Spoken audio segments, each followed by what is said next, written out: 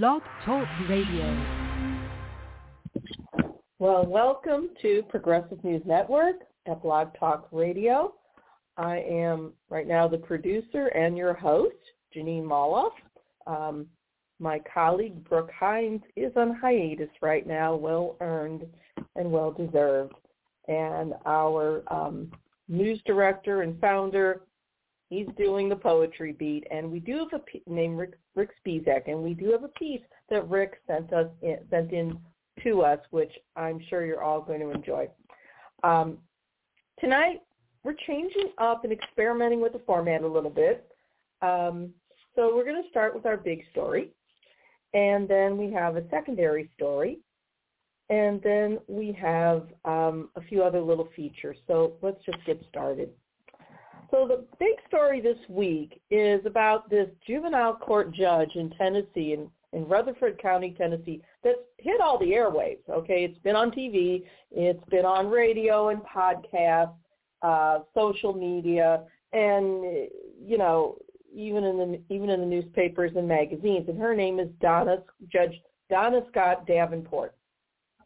And she is the juvenile judge in Rutherford County, Tennessee, which is an area that encompasses Murfreesboro, places like that.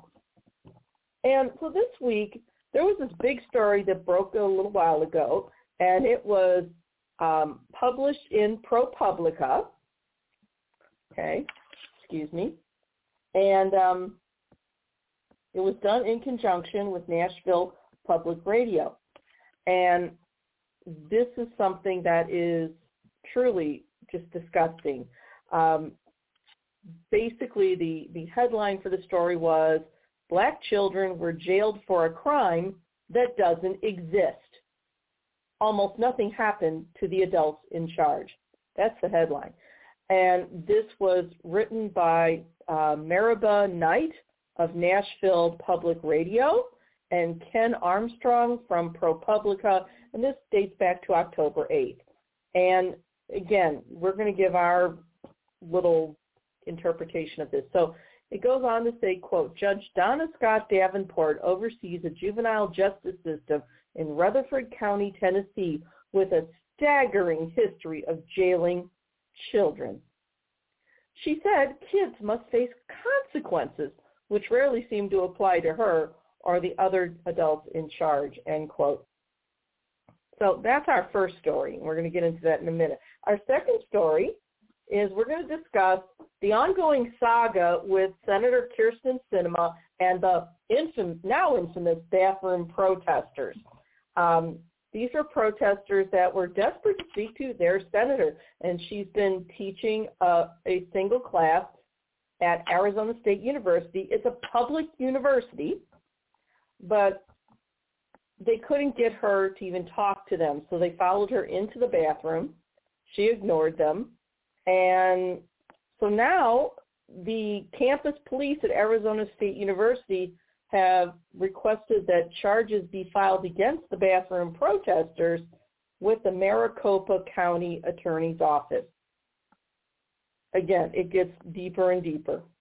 As I said a minute ago, we also have an essay contribution from our founder and former news director, RIck Spisak, which I will read.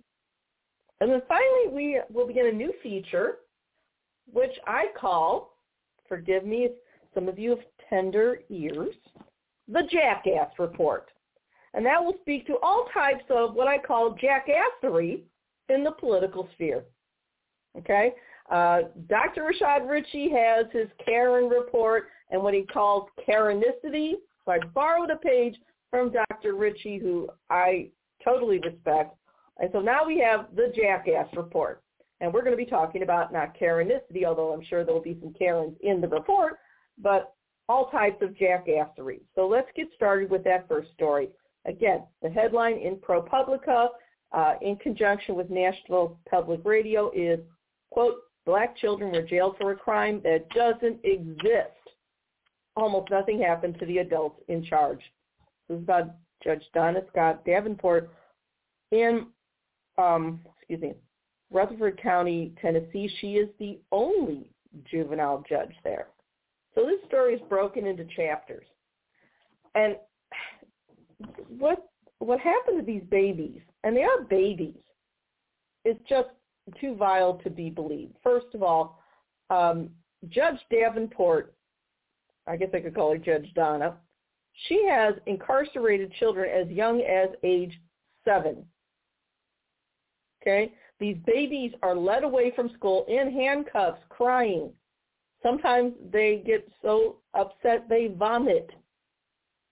And not for any serious crime. So let's go to the beginning. Chapter 1.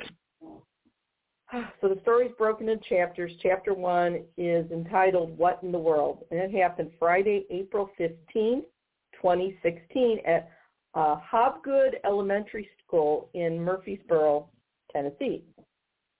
So these 3 police officers had come into the assistant principal's office at Hobgood Elementary, and the school principal, a woman named Tammy Garrett, just was confused, didn't know what to do.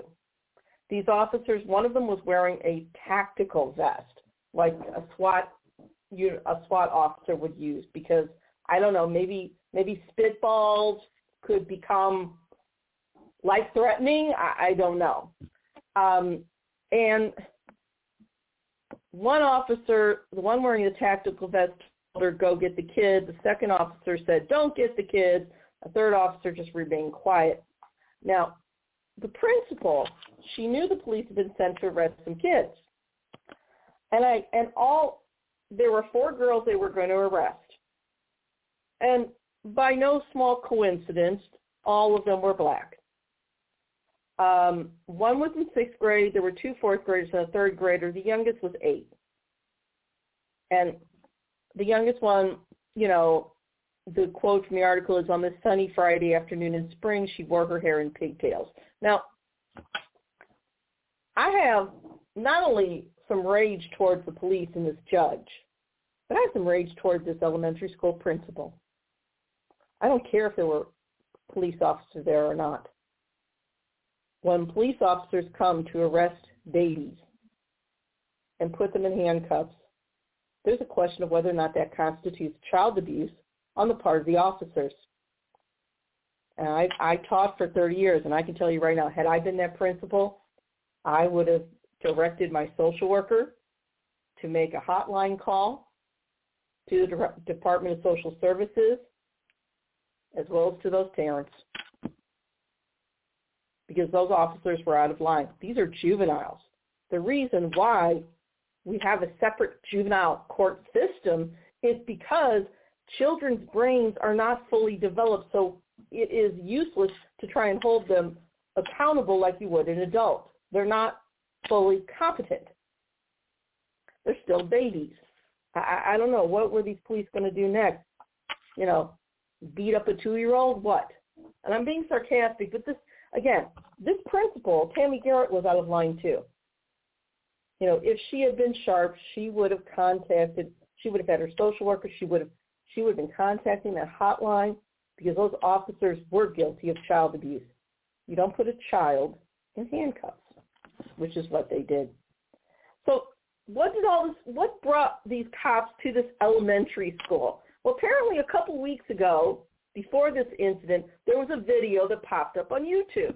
And it showed these 2 little boys. One was 5 and one was 6 years old.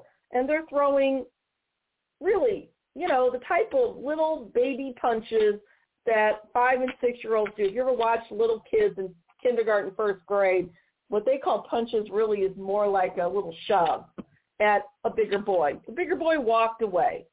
Some other kids tagged along. Some were yelling. It was just a regular recess. One kid insulted another kid's mother, which is what started this. Apparently, it was posted to YouTube, but there were screenshots, and the video was heavily filtered, so you couldn't actually see their faces, okay, and that's important. The police at Hobgood Elementary were there because of the video. But here's the crazy part. You think, okay, they were going for the boys that were punching the 5 and 6-year-olds that were punching the bigger boy who walked away. No, that's not what it was. They were rounding up kids, all right, but they were going for the kids that watched and didn't do anything. I'm not kidding. This is the insane part. Okay? So apparently this little video that was going on, these police officers rounding up kids at this elementary school. Keep in mind, nobody in the police department and neither the police department nor the arresting officers on the scene at the elementary school could actually identify any individual child in that video. Okay? Because the filter made their faces fuzzy. But what they had was some clear voices, one little girl trying to break up the fight saying, quote, "Stop Tay-Tay, stop Tay-Tay, stop Tay-Tay." She was a fourth grader Hobgood, and her initials were EJ. This is what they based their arrest on. Now, the confusion was traced in part to absence. There is a police officer who had been regularly assigned to Hobgood. And this was basically like a school resource officer. And this is another reason why, again, there is no legitimate need for school resource officers. And a lot of parents, and I know I'm diverting the story a little bit, a lot of parents do not understand. They think that, well, the salary for that school resource officer is coming from the police department budget. It isn't. It's coming from that school budget.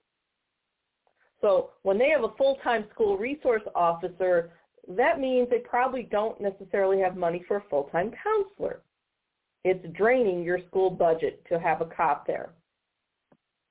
So the cop that was the school resource officer at Hobgood Elementary didn't show up that morning.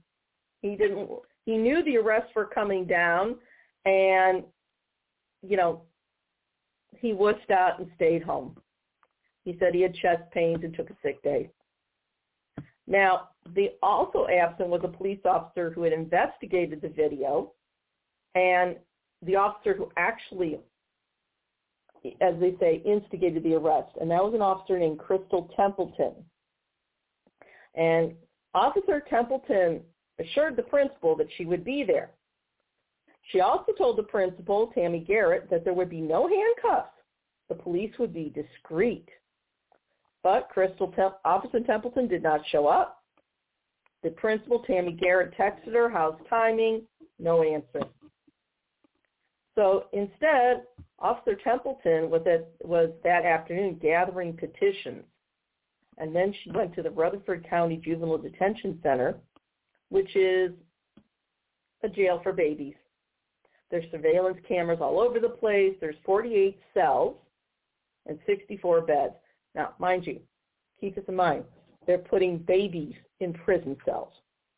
There's no guesswork here. And then Officer Templeton waited for the kids to be brought to her. And who is the juvenile court judge that oversees all of this? A woman by the name of Judge Donna Scott Davenport. And she is very proud of her reputation, and she's been there forever. She has what she calls their process, or she refers to as, quote, our process for arresting children. And she appoints the jailer, and then she uses what they call a filter system to decide arbitrarily which kids are going to put in prison cells. And Judge Donna Davenport is very proud of this. Now, under her stewardship, the statewide average in Tennessee for children that are actually locked up in jail is 5%. The average in Rutherford County under Judge Davenport is 48%. So Rutherford County, this is one of their bylines, locked up kids in almost half of the cases. Now, the state of Tennessee used to publish very detailed statistical reports on what the juvenile courts were doing throughout the state. And last year available was 2014, and they compiled reports for all 98 courts. Okay? The state stopped publishing the data, even as it was named prominently in the lawsuit against Rutherford County. That's mighty convenient. So let's get back to the arrest here. The assistant principal, and I take it back. Tammy Garrett is not the principal. She's the assistant principal. In her office at Hobgood Elementary, there's these three different cops, and they're all telling her to do different things. There was one, and you have to understand, at Hobgood Elementary, 2/3 of the students there are black or Latino. And it's right settled in Murfreesboro, Tennessee, growing suburbs. You know, this is systemic racism, folks. You know, Judge Davenport is white also. This is systemic racism. This is literally the school-to-prison pipeline. It's not middle school. It's not high school. These are elementary school babies. And if I had been one of those mamas, yes, I would have demanded charges of child abuse against those officers. So there were three officers there. Officer Garrett told, the officer who told the assistant principal not to get the kids was Chris Williams, who was a black officer, and he had been a Murfreesboro police officer for 5 years. And according to this article, you know, he had a daughter who was 9, and in his mind he pictured her, God forbid, being arrested. And he was worried he was going to end up in federal court over this. But, you know, he thought about quitting, according to the story, but he tried to get someone to intervene, but he couldn't find anyone to call it off. Okay. The officer that remained silent was Albert Miles III. Miles was also black, and he had friends who hated police, but his dad was a cop, and he wanted to prove the police could be trusted. Well, Officer Miles, I can tell you right now, this sure as hell ain't the way to do it.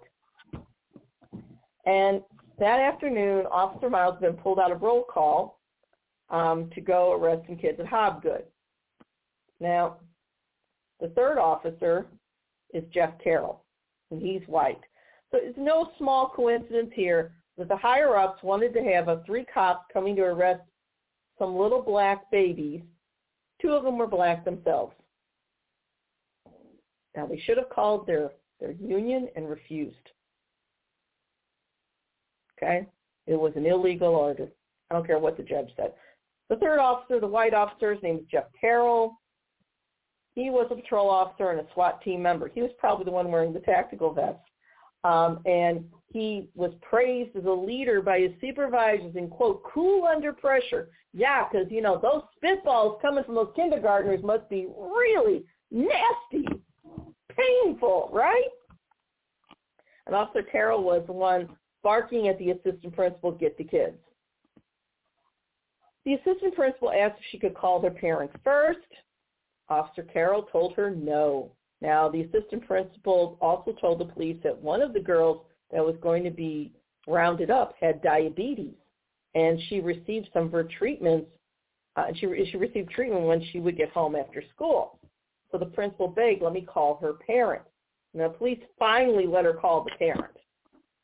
And she was allowed to get a shot in the nurse's office before being taken to jail, that is.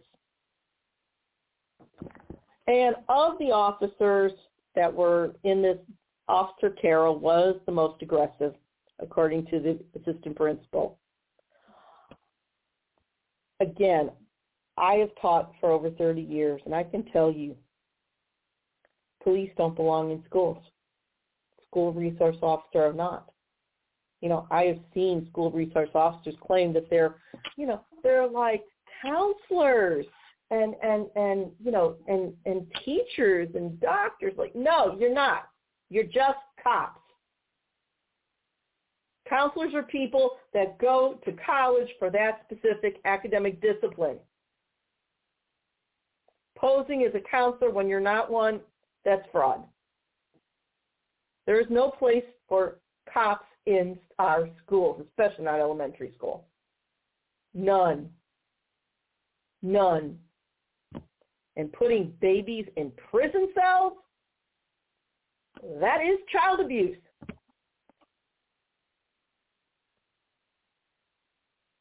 They rounded up the kids, and including the girl with diabetes, and the 8-year-old. And the assistant principal tried to get them ready, saying the police were there because of a video of a fight. And then the girls are rounded up, and Officer Carroll, the SWAT team member, pulled out his handcuffs right in the assistant principal's face. And then he said, quote, "We're going now," this is according to the assistant principal, "We're going now, there's no more talk, we're going now." And then Officer Carroll proceeded to verbally abuse the assistant principal, yelling at her. She was bullied. She was worried that she was going to be arrested herself. This is when she should have called.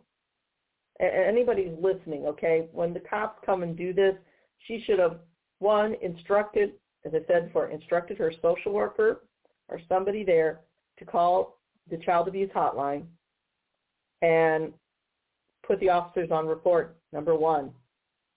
Two, she should have called the school district attorneys as well as her own attorney and the union attorneys. And then she should have called the media. So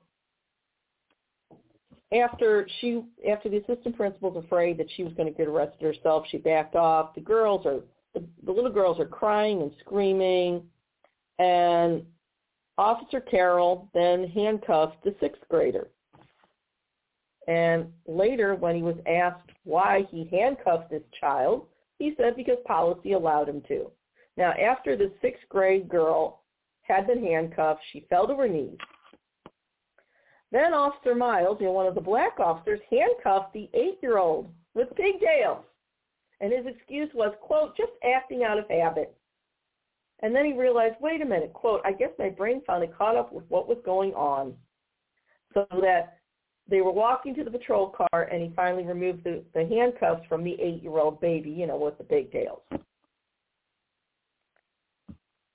The 4th grade diabetes stayed behind to see the nurse. This goes on and on and on, okay? This is just too evil, okay?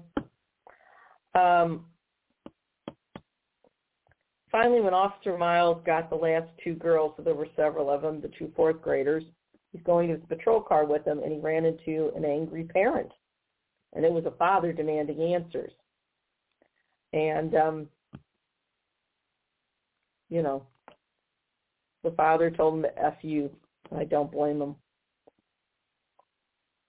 This article written by ProPublica makes the 2 black officers, especially Officer Miles, look more sympathetic. And I understand he felt intimidated, but you know what? At some point, you have to stand for something. I don't have sympathy for Officer Miles because he went along with it. He had an option. He could have reported it for child abuse too.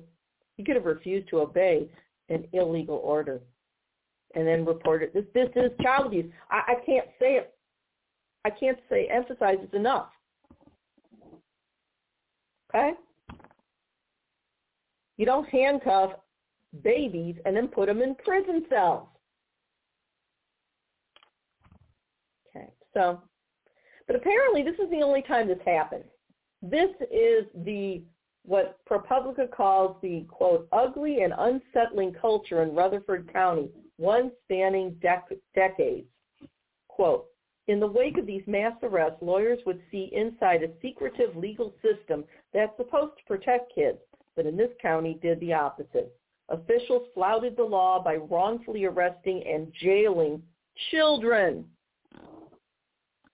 Okay? One of their worst practices was stopped following the events at Hobgood, but the conditions that allowed the lawlessness remained.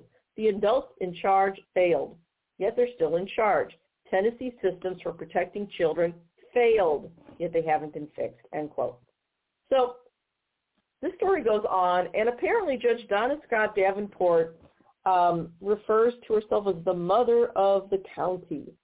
Now, she's a mother, all right, an MF one, not the mother of the county, excuse my language. So at Hobgood, over the video, 11 children were arrested. The media picked up the story. Parents, community leaders condemned the actions. A Nashville pastor called them out, calling it unconscionable, inexcusable, insane. My computer is freezing, and I don't know why. 3 state legislators complained about it, but the juvenile court judge at Rutherford County is in charge, Donna Scott Davenport, and she has been there. It's an elected position, mind you, since 2000.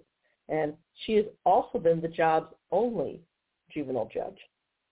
Okay? And she refers to herself as the mother of the county. And my attitude is, Judge Donna, you're a mother, all right, not that kind. And when the local TV station caught up with Judge Davenport, what she had to say is, quote, I'm going to use a southern accent to mock her, we are in a crisis with our children in Rutherford County. I've never seen it this bad, end quote. This woman's despicable. Make no mistake about it. She is the juvenile justice system in Rutherford County. She's the one that appoints magistrates. She's the one setting the rules. She's the one that presides over all the cases. That includes everything from kids accused of breaking the law to parents accused of neglecting their kids. Okay? She has damaged children in thousands of families. Okay? There was one man quoted who is now in his late 20s who said the following, quote, he was a kid that was in trouble that apparently faced Judge Davenport. Quote, she's been the judge ever since I was a kid. And he went on to say, if she's having a bad day, most definitely you're going to have a bad day. So not only does Judge Davenport brag about her position, but then she does a monthly radio segment on WGNS, which is a local station, and she's done it for the last 10 years. And she basically pontificates over what she sees as a breakdown in morals and a lack of respect. So again, I'm going to do the southern accent to mock this horrible woman. To quote Judge Davenport, it's worse now than I've ever seen it. It's just the worst I've ever seen. And she goes on to describe her work as a calling. Quote, I'm here on a mission. It's not a job. It's God's mission. I'm seeing a lot of aggression in my 9 and 10-year-olds. Okay, so this woman, she not only pontificates on this, but then she waxes, she basically dreams of this past that really didn't exist, you know. Talks about times when families ate dinner together and parents knew where their kids were, who their friends were, and everybody just had a home landline and not a cell phone, and there weren't any video games or internet or social media because it's all poison for kids. Well, if a child's unsupervised, that can be true, but that doesn't give you the right to abuse other people's kids by putting them in jail. Okay? This is the woman that is responsible for all this. And then, you know, there's some more quotes from her, okay, this is from the radio, and she lets listeners get an idea of what she does. To quote Judge Davenport, I've locked up one 7-year-old in 13 years, and that was a heartbreak. But 8 and 9-year-olds and older are very common now, end quote. And then she has another saying, quote, God don't make no junk, end quote. And then another one of her sayings to basically terrorize the kids is, I'm going to let you be young and dumb one time, end quote. So this is the woman that is abusing children of color in Rutherford County. And she's been allowed to get away with this for over 20 years. She just has. She says children need consequences. Well, yeah, but when they're doing childish things, an appropriate consequence would be time out, or, you miss out on that little birthday party, not having big scary cops terrorize them, put them in handcuffs, and put them in a jail cell and throw them away. And sometimes these kids are left in solitary on top of it all. But to quote Judge Davenport again about how children need consequences, to quote her, quote, "Being detained in our facility is not a picnic at all. It's not supposed to be. It's a consequence for an action," end quote. So Davenport is really a character, okay? She goes on, she used to be in different law enforcement agencies before she became licensed as an attorney. She claims that she can see subtle signs of gang activity. Quote, wearing something to the right or to the left, or a color here or a color there, end quote. Okay, she's an idiot, all right? This woman, she started as a dispatcher for the Murfreesboro Police Department. Then at night she went to law school, and basically she couldn't pass the bar exam. She finally passed it on her 5th attempt, but that was like 9 or 10 years after she graduated from law school. And then in 1998, she became a juvenile court referee, which is like a judge. One of the county's judges appointed her. Then the next year, Rutherford County violated federal law 191 times by keeping kids locked up too long. And that was according to a story that was published by the Tennesseans. Apparently, according to Tennessee law, kids held for minor acts like truancy were supposed to appear before a judge within 24 hours and then released no more than a day after that.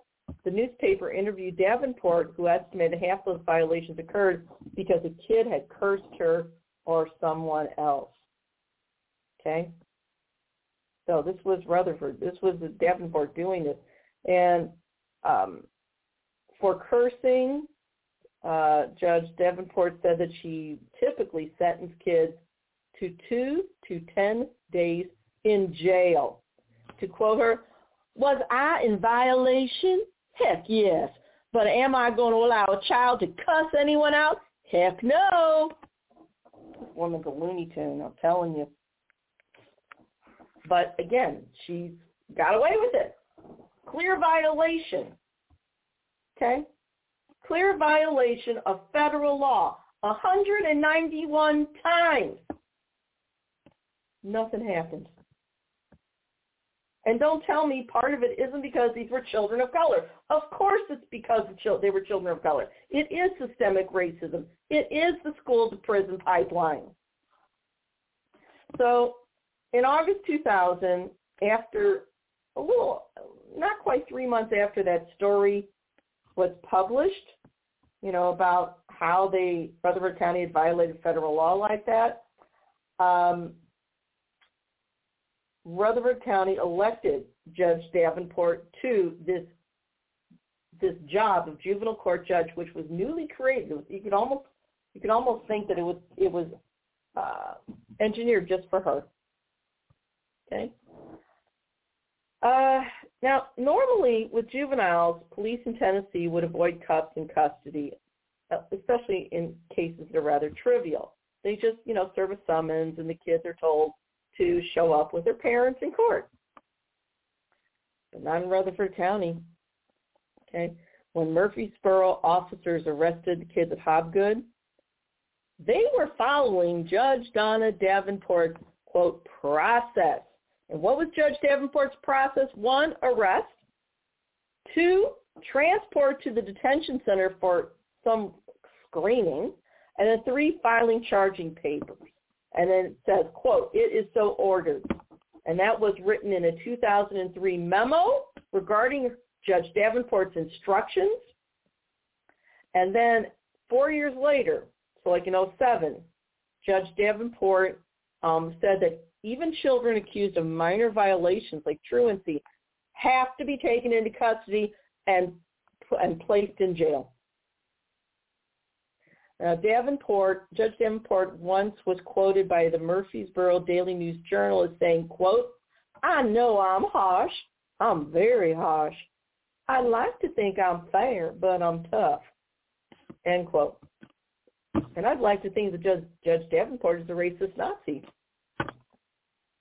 Pure and simple. So the law did catch up with Judge Davenport a little bit. In 2016, the Tennessee Board of Judicial Conduct did publicly reprimand her. Okay? There was a family law issue, and a father's lawyers asked to move his case to another county. And according to Tennessee law, they're allowed to ask to get that change of venue. But Davenport called, quote, the father and or his attorneys a sneaky snake. Okay? And that's what the reprimand said. And then she ordered the transcript of her words forwarded so that she could let the next judge know about her own animosity. So the reprimand declared that Davenport's, quote, intemperate conduct, end quote, threatened the right to a fair hearing. Now, there have been some cases, other cases where appeals courts have criticized Davenport through her blunt language. In one, Davenport was overturned twice.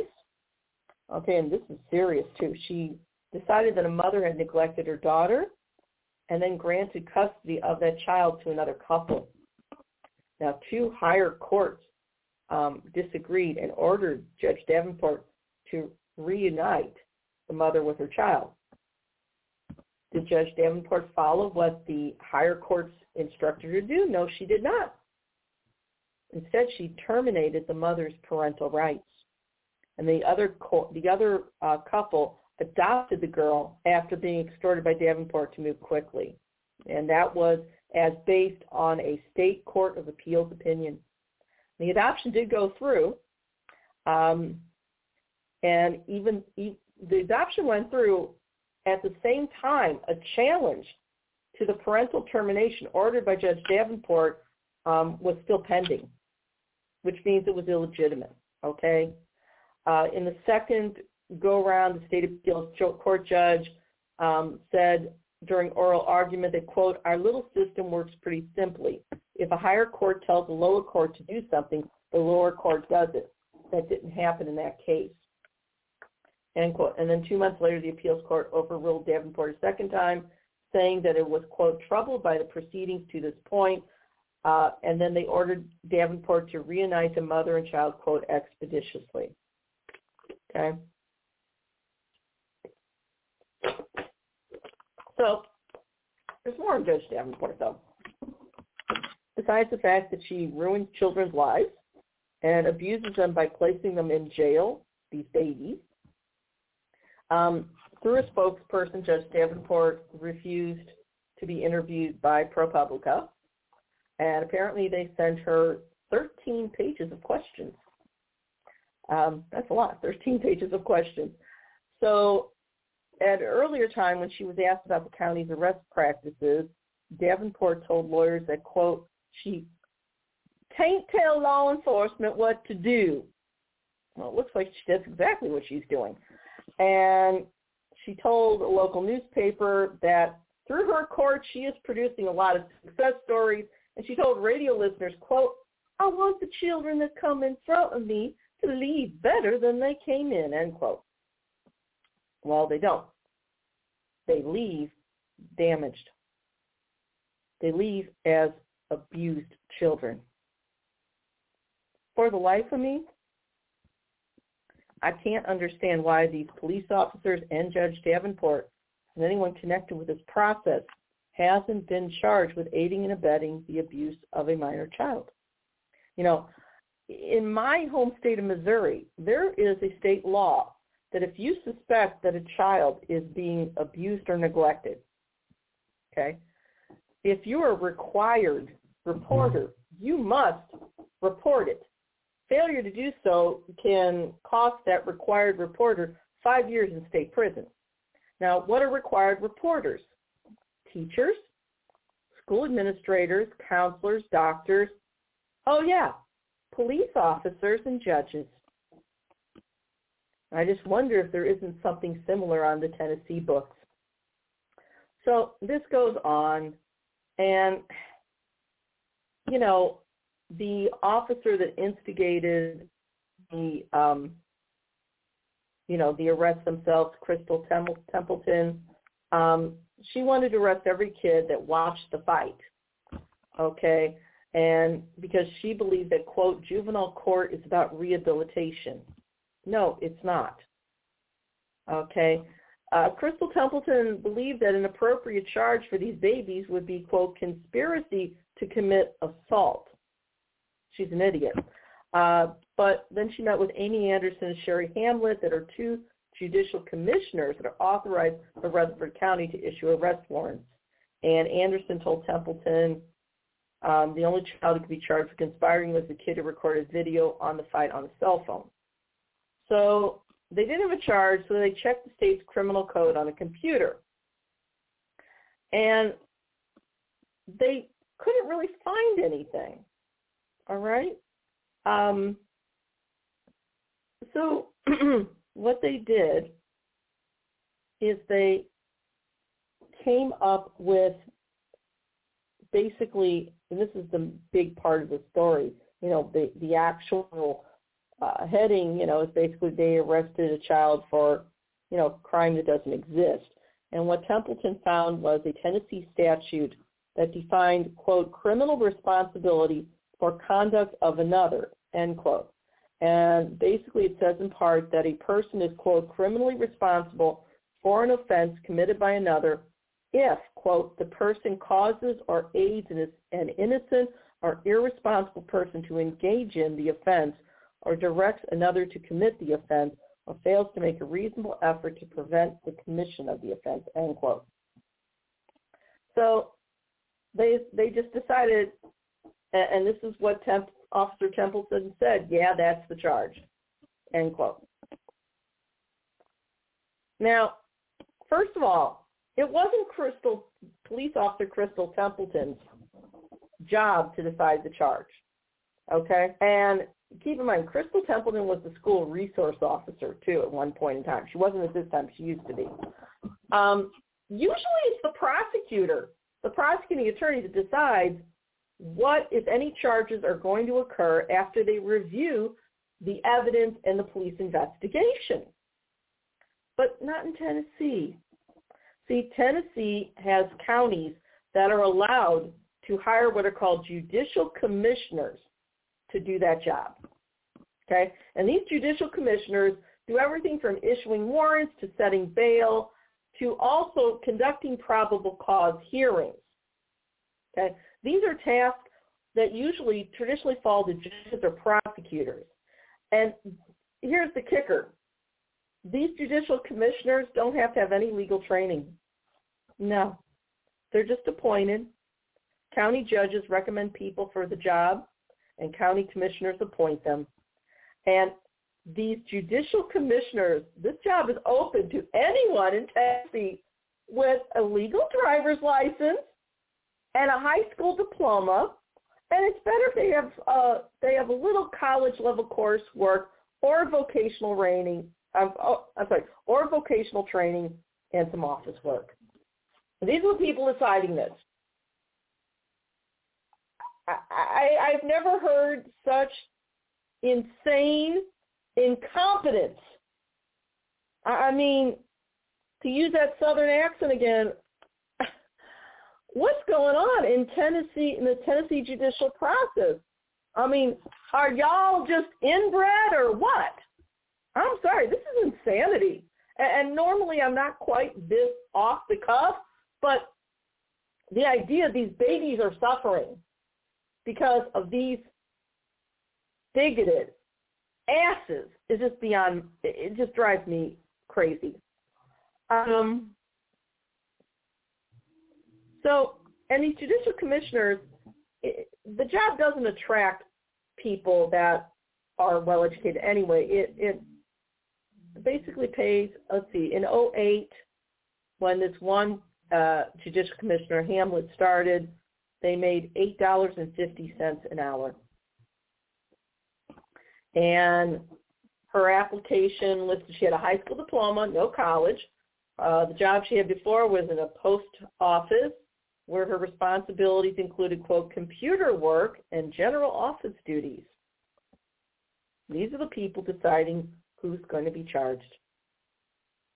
Again, to the Tennessee Supreme Court as well as the governor and the Tennessee legislature, how do you spell criminal malfeasance? Because that's what it is. We have criminal malfeasance. We have massive child abuse through incarcerating young children. This is insane. What happened in Hobgood wasn't the only time this has happened. All right? There are more instances. Now, keep in mind, in Rutherford County, they have their own juvenile detention center. And this is chapter 4 of the story, and the subtitle is, We Will Hold the Juvenile. And they took the 12-year-old twins, so that all these kids are involved. And keep in mind, the kids they arrested weren't the kids that were fighting. They were the kids that were just standing around. And it wasn't a vicious fight. It was two little boys, 5 and 6 years old, trying to hit a bigger kid who walked away. That's all this was. And so these police officers, Special Officer Carroll, decided that they needed to traumatize and abuse these babies. So the odds that, how do I put this?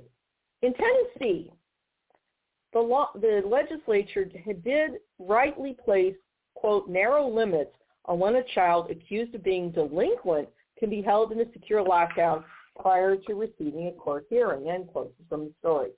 And the kid is to fit in one of 6 categories that are all very precisely defined. The categories include being a jail escapee. There must be some wicked kindergartners in Rutherford County. Or being wanted somewhere else for a felony offense. Or being accused, quote, on substantial evidence of a crime resulting in serious injury or death. Damn! They must have some really dangerous kindergartners and preschoolers in Rutherford County. And if I'm mocking it, it's because this is so asinine. When I read this story, I could just feel my blood boil because nothing about what this idiot judge did is legitimate. Nothing about what the cops did is legitimate. And frankly, I don't understand why the Attorney General of Tennessee isn't investigating and criminally prosecuting Judge Davenport and some of these officers. Maybe they like covering things up, especially if it involves children of color. But we're not going to let them do that. And I'm not making light of it. If I'm mocking Judge Davenport, it's because this is so damn stupid. None of those children met that. Okay? So the 12-year-olds were charged on negligible evidence with a crime, and this is straight from the story. The two 12-year-olds were charged on negligible evidence. They didn't have anything. Quote, with a crime that's not an actual crime for something in which no one was seriously hurt. But they put them in jail anyway because Rutherford County has their own justice. They have a written procedure, which is, according to this article, imprecise and broad, and it boils down to, quote, whether a child was considered by jailers to be a true threat. As if these, now keep in mind, Rutherford County, when they accept kids into their juvenile jail, including from other counties, they get paid. This is a money-making scheme as well. In fact, in the fiscal year that included April 2016, when all this happened at Hobgood Elementary, Rutherford County jailed 986 children for a grand total of 7,932 days. This is insanity. Okay? There was a 12-year-old boy who, they're talking about some of the different cases now, spent 2 nights in the detention center, according to court records. Now, while he was there, he was placed in solitary confinement. Why was he placed in solitary confinement? It was a punishment because he stood at his cell window, according to a lawsuit that was later filed. Okay? And this is JB number 2. The young man's name is Jacorius Brinkley. He's 18 now. And he was fined with ProPublica using his name. Apparently, according to Jacorius, this guard kept walking past his cell saying, quote, you can't be by the door, you got to sit down.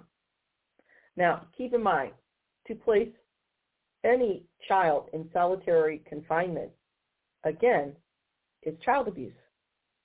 Period. That's it. Okay. So who runs this detention center when all this is going on? Well, the jailer's name is Lynn Duke. Judge Davenport had picked someone else at first, but Judge Davenport's appointee was arrested on a drug charge hours after receiving the job. So then Davenport named Lynn Duke as the replacement.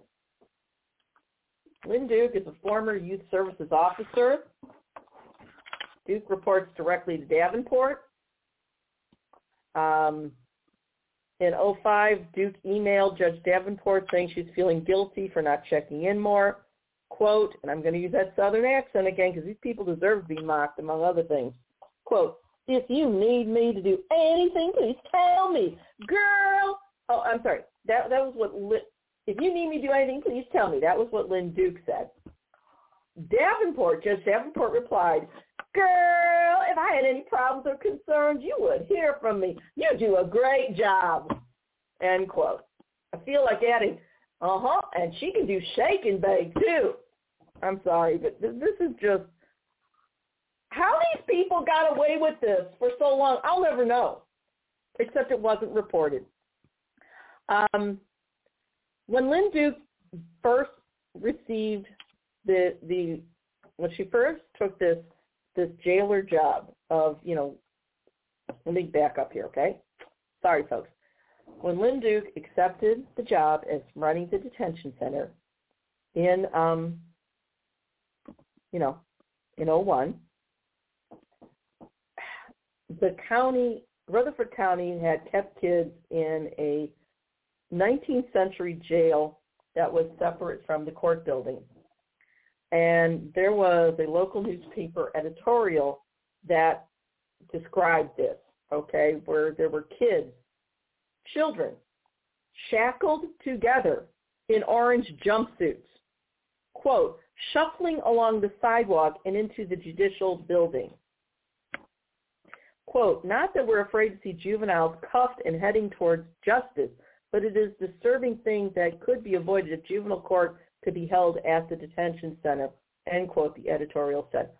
What the WTF, okay? First of all, it is shameful that the local newspaper editorial wasn't really criticizing the fact that these children were shackled in chains together, forced to wear orange jumpsuits like adult criminals. That they didn't have a problem with. It was just the sight of it. There's a problem in Tennessee. Okay? That's just evil. So then in 2003, Rutherford County hired a consulting firm. They were tasked with designing a new detention center. And they produced a really long report. And they let Rutherford County know they were locking up kids at, unusually high rates. And the firm wrote, quote, jailing children should be, quote, the last of a number of options. Less restrictive alternatives not only save money, they're more effective in reducing recidivism, making them better for children and the community, end quote. So the firm told them to scale it down, build a 35-bed juvenile detention center, you can add on later, build shelter care, 10 beds, a residential setting for runaways and other kids that really don't pose a threat to public safety. My question is this: if they don't pose a threat to public safety, why are you putting them in jail?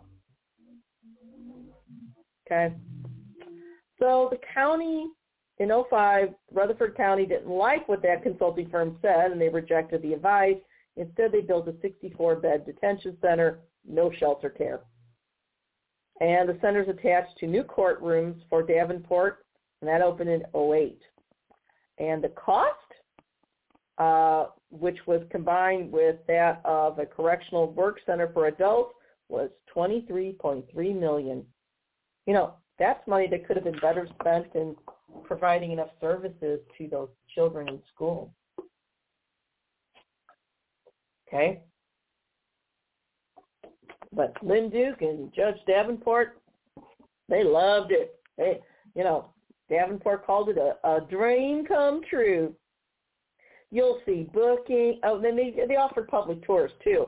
And according to Judge Davenport, on the tour, the public tour, you'll see booking, bring your family, have a little piece of cake. And then Davenport told her radio listeners in 2015 about, complimenting the jail staff. It's a jail for babies, mind you. Quote, "We are a well-oiled machine, so there is not much to report." That's what she told. That's what Lynn Duke told county commissioners. If I stand corrected. Now, Lynn Duke, to her, again, she runs the jail for these babies. To her credit, she did fire one officer who pepper sprayed a kid in his cell. Of course, the kid chased the officer down and beat him up. Good for the kid. The more I read this story and look at it, the more disgusted I become.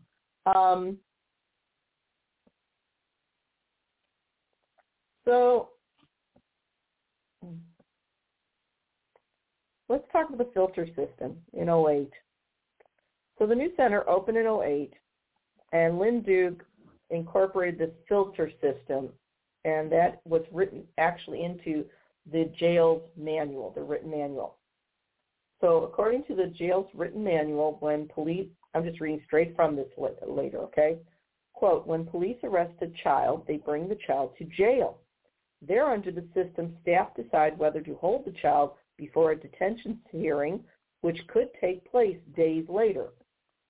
Say a child is hauled in for something minor, like skipping school. Under the filter system, the child will be locked up if deemed, quote, unruly.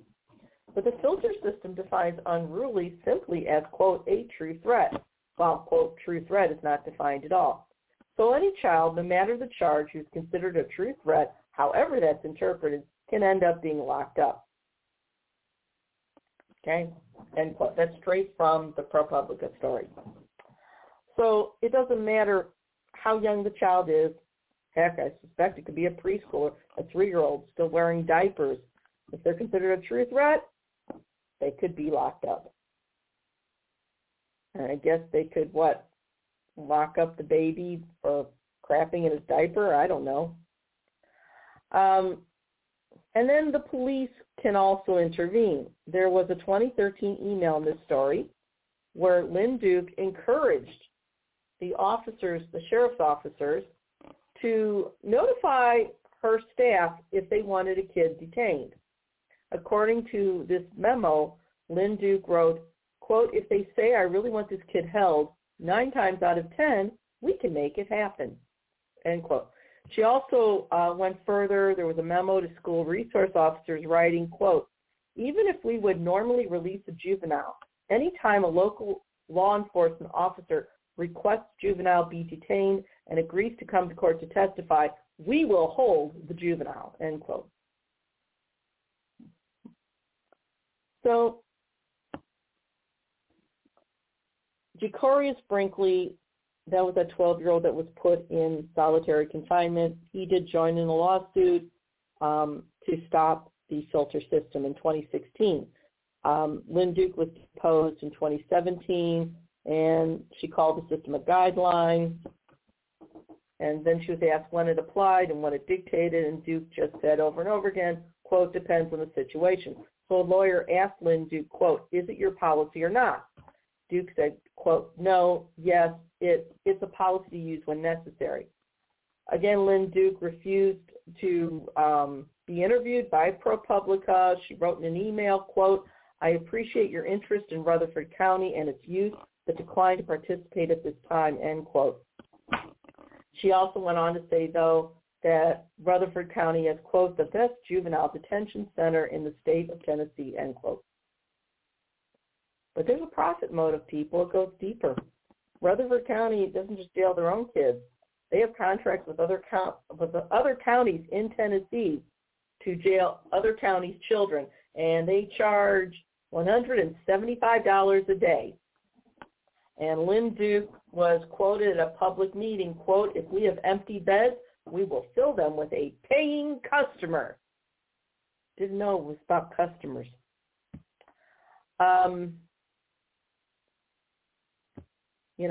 And these people just have no conscience. Okay, Lynn Duke reports to a county commissioner's public safety committee every month. Commissioners regularly ask about the number of beds filled. Quote, just like a hotel, one commissioner said of the jail. Quote, with breakfast provided and it's not a continental, added a second. End quote. There was another meeting, a commissioner said it would be, quote, cool if instead of being a cost center, the jail could be a profit center, end quote. Okay. These people, they think it's a joke, abusing other people's babies. And these kids are not coming out better than when they went in. You can read this particular story in ProPublica. Because I'm going to move on here. A few more things here before I move on to the next story, though.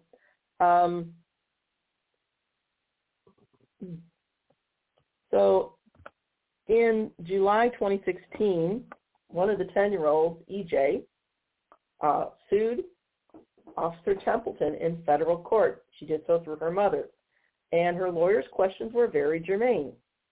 Now, the lawsuit was then expanded later into a class action suit against Rutherford County itself.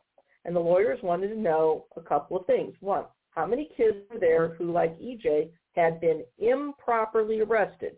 In other words, on a non-existent crime, a non-existent charge. It's not in the code at all.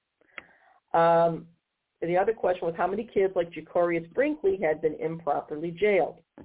And these lawyers gathered very large samples of arrest detention centers spanning an 11-year period that ended in December 2017. And then they extrapolated some more facts, and they estimated that kids had been wrongly arrested some 500 times. That didn't account for other law enforcement agencies in the county that were also following Judge Davenport's process. And they also asked about how many times the juvenile detention center had improperly locked up kids through its filter system. The lawyers estimated that was about 1,500 times. Okay? And then these lawyers created a spreadsheet, and they found that more than 50 children, identified by initials, get this, quote, had been jailed for offenses that wouldn't be crime if they were adults. Let's say that one again. These lawyers in this class action suit in their spreadsheet found that more than 50 babies, quote, had been jailed for offenses that wouldn't be crimes if they were adults, end quote. And some of those they were locked up for being, quote, unruly, or for truancy, or being a runaway. Now, those lawyers did get the jail's intake procedures, and get this, quote, I'm just going to read straight from this. Quote, the lawyers obtained the jail's intake procedures detailing how kids are required to shower while watched by a staff member of the same sex. Quote, constant visual shall be maintained, the procedures say. All braids shall be removed and every scar, mark, and tattoo, unless located in a private area, photographed. This is what they're doing to the babies. And if they weren't police officers or detention officers doing that, they'd be guilty of child pornography. Again, why are these people still walking around? The lawyers did bring up research on how arresting and detaining children doesn't just hurt the children, but society as well. They're more likely to commit crimes in the future and have other problems. The lawyers wrote, quote, detention makes mentally ill youth worse, end quote. So this is what's happening here in Judge Davenport's little fiefdom. Now, keep in mind, let's go back up one more thing, okay? It's also been mentioned here that quite a few of the children, once they were placed in this jail, were then placed in solitary confinement. Okay?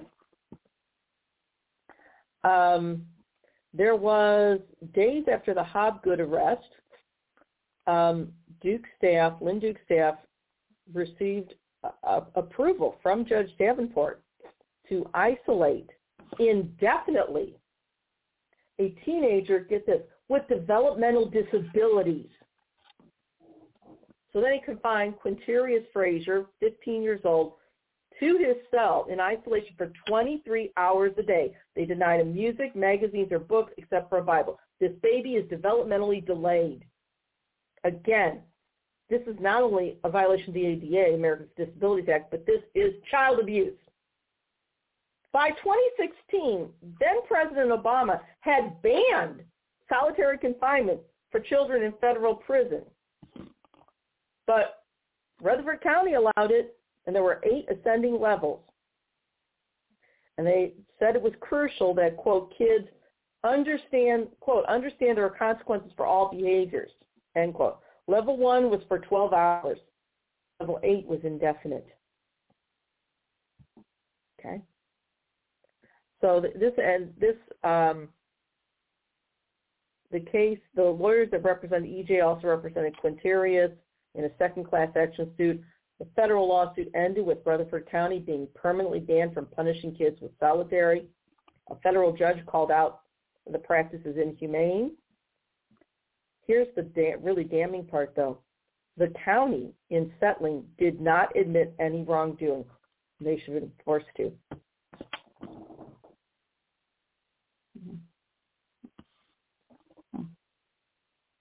Okay? And the reporters for this article also interviewed Quintarius this past summer with his mother. He's 20 now. And he described, how they treated him, quote, like when they fed him, quote, they open the flap, feed me, and close it, end quote. Keep in mind, putting somebody indefinitely in isolation like that has been defined by the United Nations and the Nuremberg conventions as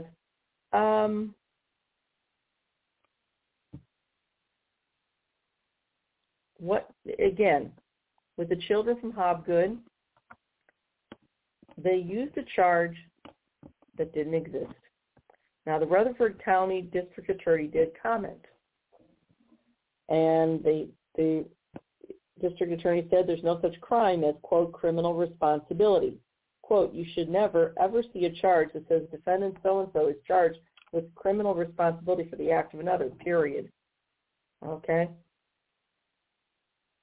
But that's it.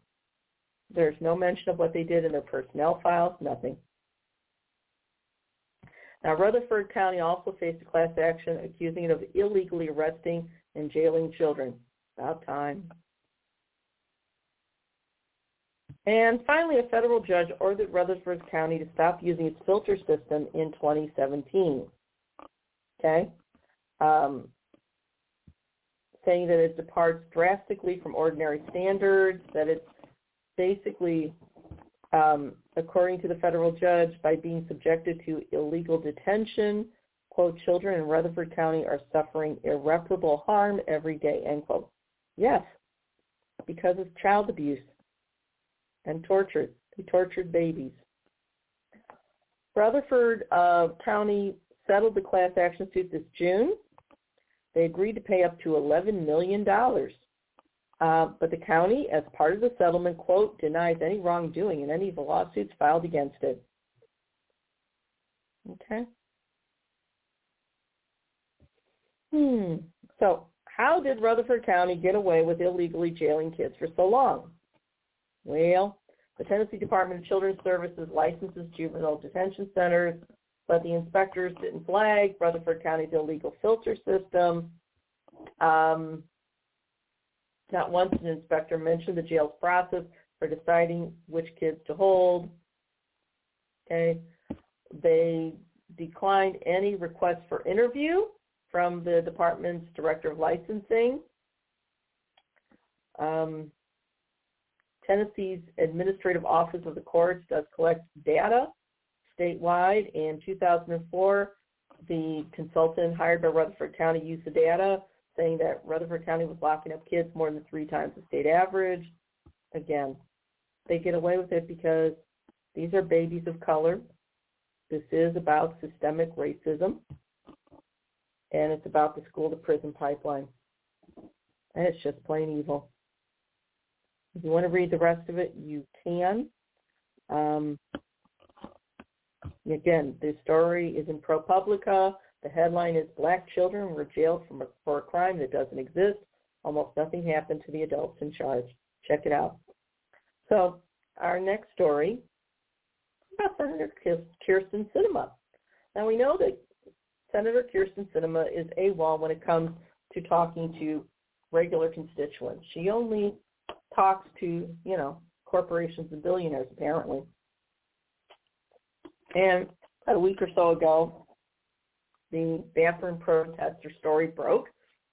And these young women from an immigrant rights group were trying to question her about, why is she basically fighting the reconciliation bill? Why is she fighting against some of the other stuff in the reconciliation bill that, for instance, could establish a pathway to citizenship for dreamers and things like that?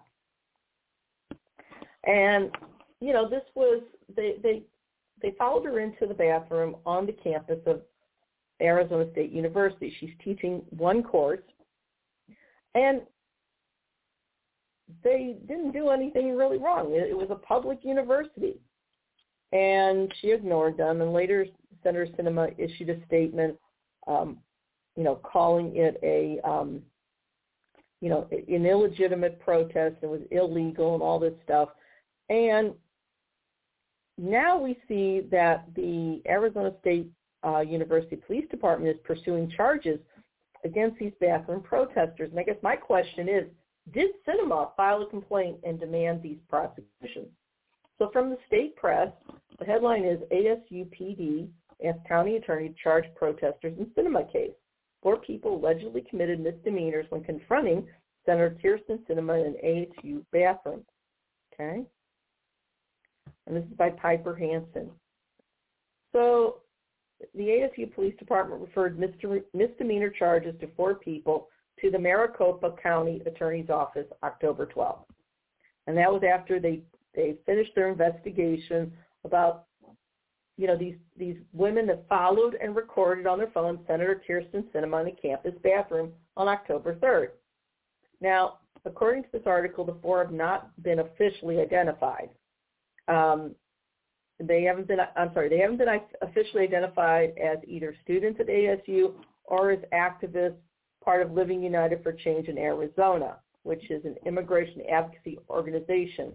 And they were the ones that originally posted the video. I've seen articles where, yes, they are activists from that group.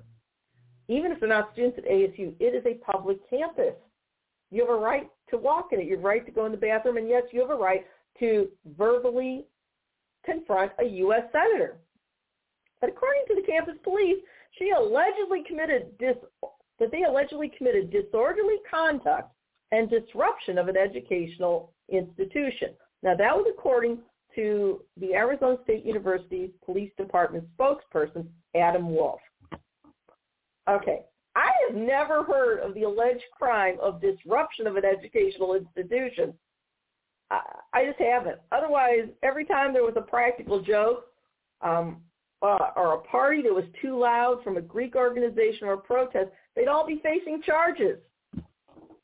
So it's kind of asinine. Now, the Assistant Communication Director for Maricopa County's Attorney's Office is a man named Jim Detmer. And he responded in an email saying the case was under review, but the office had asked for more information from investigating agencies. Apparently, they have nothing better to do. Mr. Detmer also said that the ASU PD, let me read this statement, and you'll see what I'm saying in a minute. Jim Detmer, he's the Assistant Communication Director for the Maricopa County Attorney's Office, sent this email saying the case was under review, quote, but the office had asked for more information from the investigating agencies, ASU PD, who worked with Senator Sinema's office and the Maricopa County Attorney's Office. Okay, my question is this. Why would the district attorney office and the Arizona State and the ASU police, the campus police, be working with Sinema's office unless Kyrsten Sinema herself authorized the criminal complaint? And then my question is, how is asking questions of a senator who is absolutely AWOL, who is present on the campus of a public university, how is asking a question of this senator, using, as we tell kindergarten kids, your inside voice, how does that constitute disorderly conduct? It goes a little more than that, okay? The police department spokesman, Mr. Wolf, also said in an email, quote, speaking generally and not referring to any specifics of this case, investigations involving canvassing the scene of the reported crime, gathering and reviewing evidence associated with the incident, and interviewing of potential witnesses. You can't even come up with a real sentence. This is crazy. Now, Arizona State University's Young Democrats group tweeted Thursday, quote, protesters should not be punished for making their voices heard. We stand with them. Prosecutors must not pursue these charges. Now, it gets a little deeper than this. The actual state law on recording someone without their consent in the bathroom. Well, that's where maybe Sinema could get them on something, but she really can't. The state law in Arizona says it's unlawful to photograph or record someone without their consent in a bathroom or other locations where there is a general understanding of privacy. The law only applies, I'm reading straight from this, the law only applies in cases where a person is, where the person, quote, is urinating, defecating, dressing, undressing, nude, or involved in sexual intercourse or sexual contact, end quote. Things not part of the video of Sinema. They've got nothing. So October 3rd, these Lucha activists, immigration activists, they followed Kyrsten Sinema from her classroom into a bathroom, and you can see in the video they're trying to ask her questions. She's just ignoring them. And this is the University Center in their downtown Phoenix campus. And this was right after the immigration reform platform, the immigration reform portion of the Build Back Better plan failed. And Lucha did announce that they would continue to pressure these recalcitrant Democrats to push for paths to citizenship.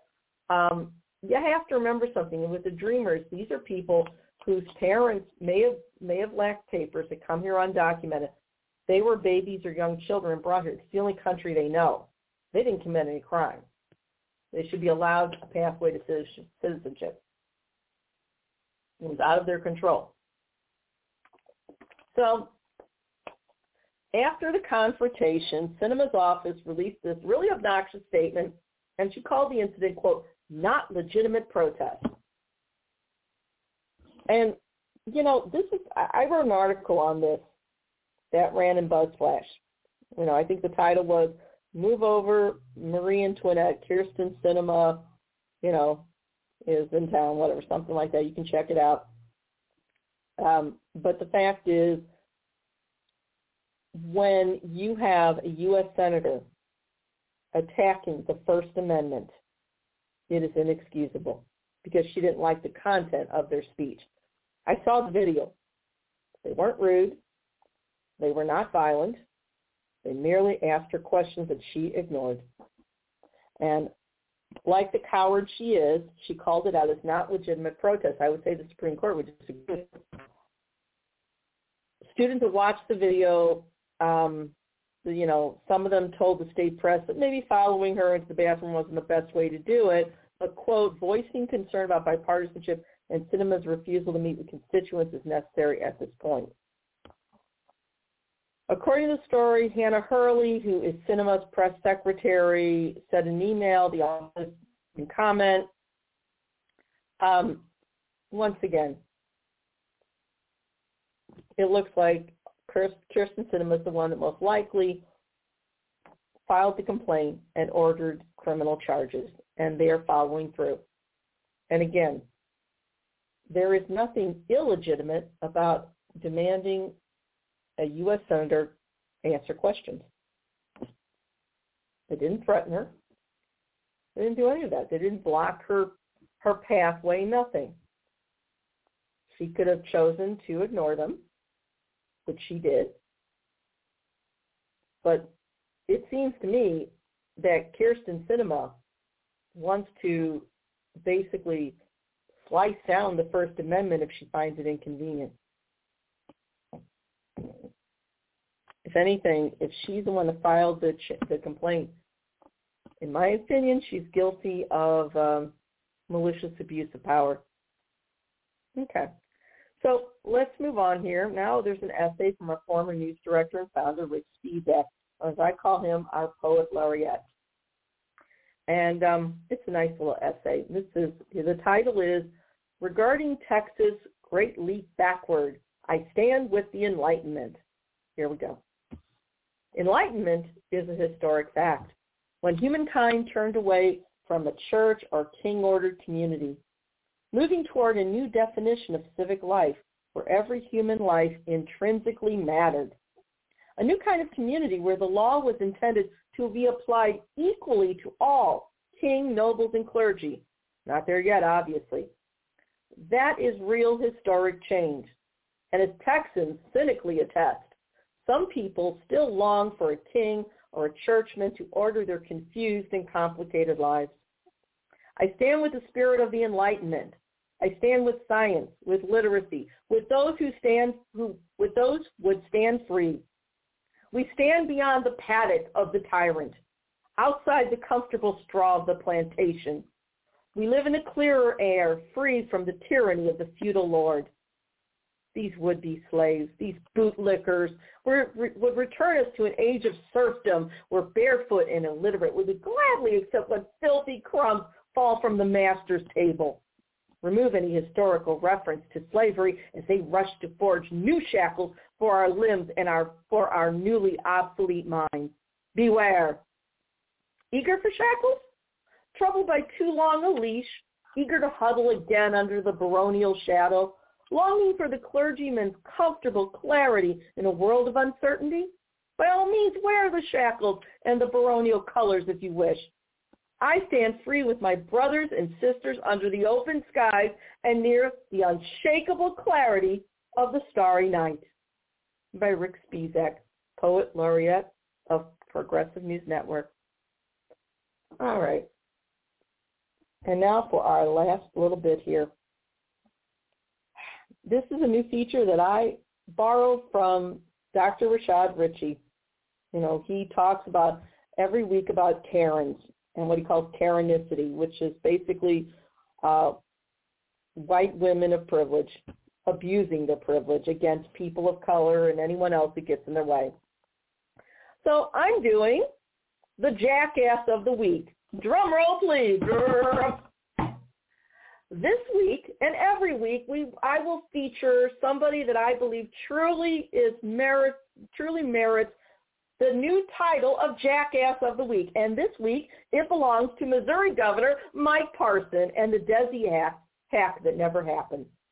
We talked about this a week ago, where the Missouri Department of Elementary and Secondary Education had a major security flaw. On their website, teachers, every teacher in the state is required to provide their identifying information, including all their certifications, degrees, their salaries are listed. And our Social Security numbers are supposed to be kept safe. Well, the Department of Elementary and Secondary Education didn't do their job properly. And a reporter for the Post-Dispatch working with an IT professional at the University of Missouri, St. Louis, discovered a very dangerous data breach. This data breach was so ridiculous. All it would take, if you went to the top level of your computer and go to the button, that skinny row of buttons, and go to what's called F12, when you're on the DESE website, and you were able to see every Social Security number for every single one of Missouri's 100,000 teachers. Not kidding. The reporter for the Post-Dispatch notified the Department of Elementary and Secondary Education so that they could at least take the information down before they ran the story. And they waited and they ran the story. And what was Governor Mike Parson's response? He wants to pursue criminal charges against the reporter and anyone that aided and abetted. Apparently, Mike Parson, who is a Trumper GOP person, along with Kyrsten Sinema, belong to that same group of politicians who despise democracy and would jail anyone that gets in their way. So for all of this, we award here at Progressive News Network Governor Mike Parson of Missouri the Jackass of the Week Award. Congratulations, Governor Parson! Woo! Okay, all fooling aside, we're going to do this every week because we cover a lot of serious stories, but we have to inject some humor. Otherwise, it's just too difficult to listen to. So with that, that's our show for tonight. And I say good night and God bless.